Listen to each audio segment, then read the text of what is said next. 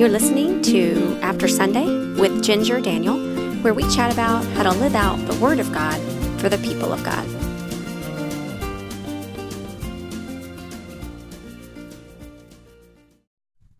Hi, friends, and welcome to episode 6. I'll be reading from Psalm 6 today.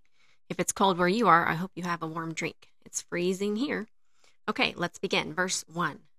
O Lord, rebuke me not in your anger, nor discipline me in your wrath.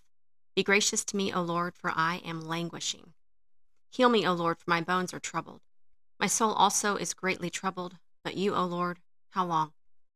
Turn, O Lord, deliver my life. Save me for the sake of your steadfast love. For in death there is no remembrance of you. In Sheol, who will give you praise? I am weary with my moaning. Every night I fled my bed with tears. I drench my couch with my weeping. My eye wastes away because of grief. It grows weak because of all my foes. Depart from me, all you workers of evil, for the Lord has heard the sound of my weeping. The Lord has heard my plea. The Lord accepts my prayer. All my enemies shall be ashamed and greatly troubled. They shall turn back and be put to shame in a moment. So let's talk about what's so beautiful about the Psalms and why it helps us to read them. Where can you connect to God in the Psalms? It's in the honesty of King David. The Psalms are an ongoing story, like your life and mine, and it's full of fear and hope, worship and repentance. It's everything that King David goes through. Even this psalm starts out by asking for mercy.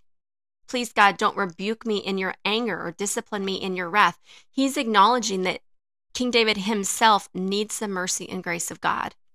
He's humble. He realizes that at the cross, we all come needing mercy and grace. And then he closes out the psalm with, protect me from the wicked. And so it's not one or the other. It's not, well, I'm so good and righteous that I just need you to protect me from the wicked. I also need protection from my own self, from my own flesh, my own desire, my own sin. And when we walk through the Psalms, we see ourselves. And so this is an encouragement to be completely and totally honest with God and realize that everything can be put on the table in prayer.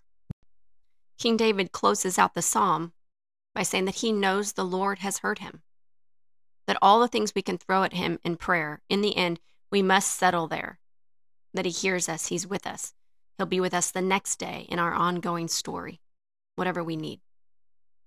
So now let's turn to Proverbs chapter 6, and this is full of practical warnings.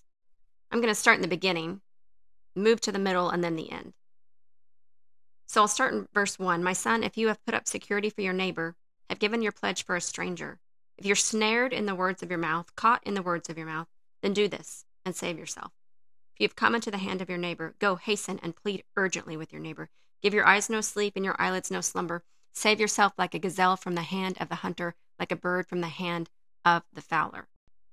This is wisdom and advice for those of us who are Christ followers, to be people of integrity, to keep our word, and to be wise about the decisions we make with our neighbors.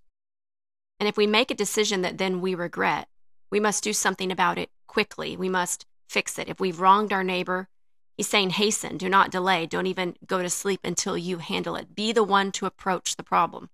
Be the one to say, I messed up. Be careful about decisions you make financially with those if you're not willing to follow through. This is about integrity and then being quick to right a wrong. So now I want to touch on a totally different section here in verse 16. I'll begin by reading. There are 6 things that the Lord hates, 7 that are an abomination to him. Haughty eyes, a lying tongue, and hands that shed innocent blood, a heart that devises wicked plans, feet that make haste to run to evil, a false witness who breathes out lies, and one who sows discord among brothers. Reading the word is really about knowing the Father more, coming closer to Christ through the living word. And so here we see what God the Father hates. I pray often that my children will love what he loves and hate what he hates. And he hates wickedness. And here he very clearly lays out for us, his people, these things he truly abhors. And some of them might seem obvious to us. But in reading it, which is so important, we allow the Spirit to work on our own heart, and we have to ask ourselves, Have I even gotten close to any of these? Let's think about, have we spread a false witness? Have we sown any discord among people of the faith? This is why we come to the Word, and we allow the Holy Spirit to convict us and lead us back to righteousness.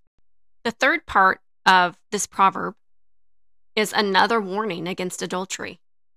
Why do we need to be warned so often? Because he knows where the enemy is going to attack. He's going to come after the heart of his people. And of course, the enemy is going to come after those who are especially Christian leaders, so that when they fall, others are separated, confused, turned away from the faith. Verse 20, my son, keep your father's commandment and forsake not your mother's teaching. Bind them on your heart always. Tie them around your neck. When you walk, they will lead you. When you lie down, they will watch over you. When you awake, they will talk with you. For the commandment is a lamp, and the teaching a light, and the reproofs of discipline are the way of life, to preserve you from the evil woman, from the smooth tongue of the adulteress. We must remember that the enemy is smooth. He has a plan. And so we must always remain alert, hungry for God, and staying in his word. If you've not been in the word, don't feel guilty about it. Just get back in it. The Lord does not condemn those who are in him. There is no condemnation for those who are in Christ Jesus. He invites us to come home to him every day, no matter what the day before that was like. So don't sit too long on what you have or have not done. Come to the mercy seat and start over again. Fall in love with his word and trust that what he says is true. His commandments are a lamp for us. His teaching is a light for our feet. So if you need more light today, reach in the scriptures. Ask the Holy Spirit to show you. And trust that he's good and he'll always be there with you. Have a great day.